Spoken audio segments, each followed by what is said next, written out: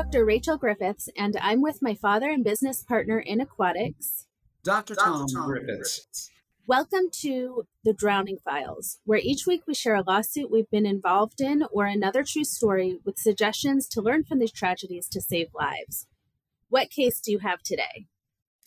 Well, we have a case involving a facility, indoor facility with several swimming pools. In between a warmer therapeutic pool and a larger lap pool was a narrow walkway, a pool deck with a trench drain in the middle. And this woman had completed her workout and was about to go to the locker rooms, and she walked between these two pools, slipped, fell, and injured her elbow and shoulder severely. When I made an inspection, it was clear to me that this was a dangerously slippery deck. And when someone slips and falls on a deck in a swimming pool, usually, not always, but usually the defendant, the facility with the wet deck, is guilty. And the reason for that is because most health departments require all decks and surfaces underwater and on land need to be made of a non-slip substance. In this case... So when you did the inspection, you said in that little landing area between the pools, what did you see? They had larger tiles. And we know that when larger tiles are in place, as big as your foot or slightly bigger than your foot, hydroplaning can take place. So even though the tiles may have a high coefficient of friction, meaning non-slipperiness, when the deck is wet, slipping can occur because of hydroplaning. So large tiles is a no-no. That's one. Number two, the drains were clogged. There was lint, dirt in there. So the water, which was gravitating from both pools to that drain that was centrally located, was getting backed up and creating puddling. And last but not least, this was a major pathway where many people walked back and forth, and it was narrow. So that when people walked back and forth between the pools to access the pools or access the locker room, they often had to make a quick dodging motion to get out of the way of another participant. So this woman was walking normally, and as she stepped to the side to avoid another person, she slipped and fell and shattered both her elbow and her shoulder. And in this particular case, our victim, who was not running, who was not misbehaving on the pool deck, who slipped and fell and severely hurt herself, just so happened to be a professional musician who taught on the university level, taught music classes. She was a tenured faculty member, she was trying to get tenure. She was an assistant professor, and she was trying to attain the rank of associate professor with tenure. And to do that as a musical professor, you need to perform.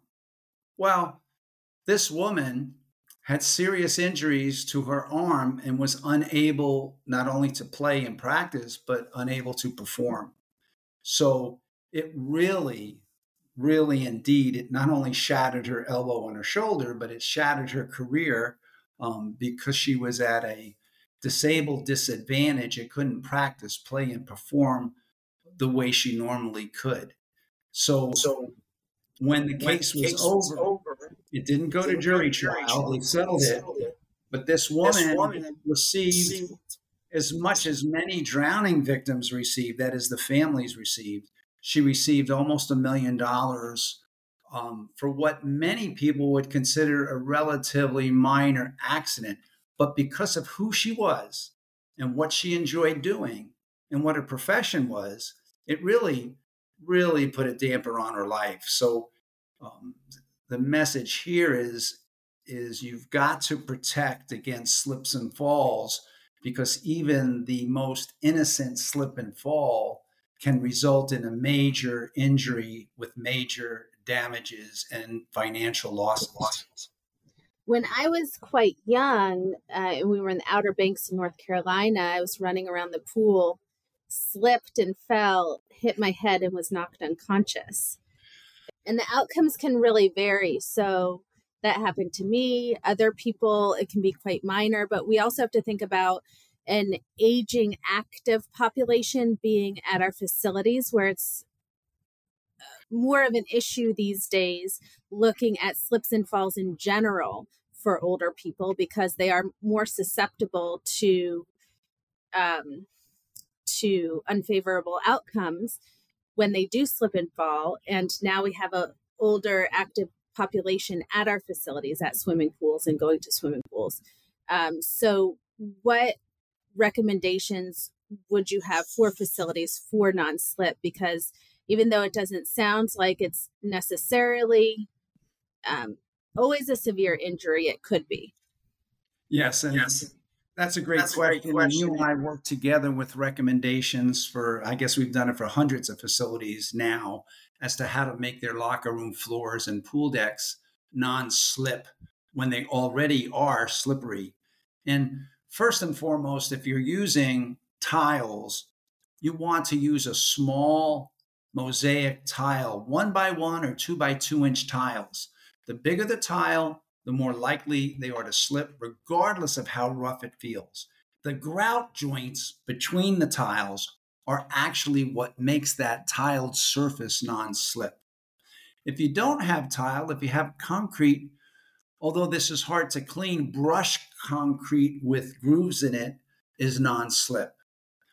There are some non-slip epoxy paints that can be applied to decks and locker room floors. However, you really need to deal with a good paint supplier who will either do it for you and do it well, or to get good instructions as to how to apply that paint. Um, Also, I don't like this alternative, but it does work. There are many different types of non slip decking materials. Many are chlorine resistant, and they will definitely make the slippery area non slip. The problem, and I prefer flow through mats, rubber or plastic mats. The problem with using those mats is that they're very, very maintenance oriented. You have to do a lot of work. You have to power wash them regularly, probably daily. You have to hang them up to dry, remove them. Um, if you don't do good daily maintenance on these non-slip mats, they tend to trap algae and mold, and then you have a whole nother problem. And there's many, many different ways you can do it. You can acid etch tile floors. The good news is they become non-slip right away. The bad news is you remove that protective layer on the ceramic tile, and then dirt gets in those pores, and it's very difficult to clean. But those are the numerous alternatives we have to help make slippery floors non-slip. And for parents, caregivers, and other people going to the pool, using caution when you walk, being careful, and you might consider getting extra grip shoes, a type of shoes for around the pool deck when you're walking around a wet environment.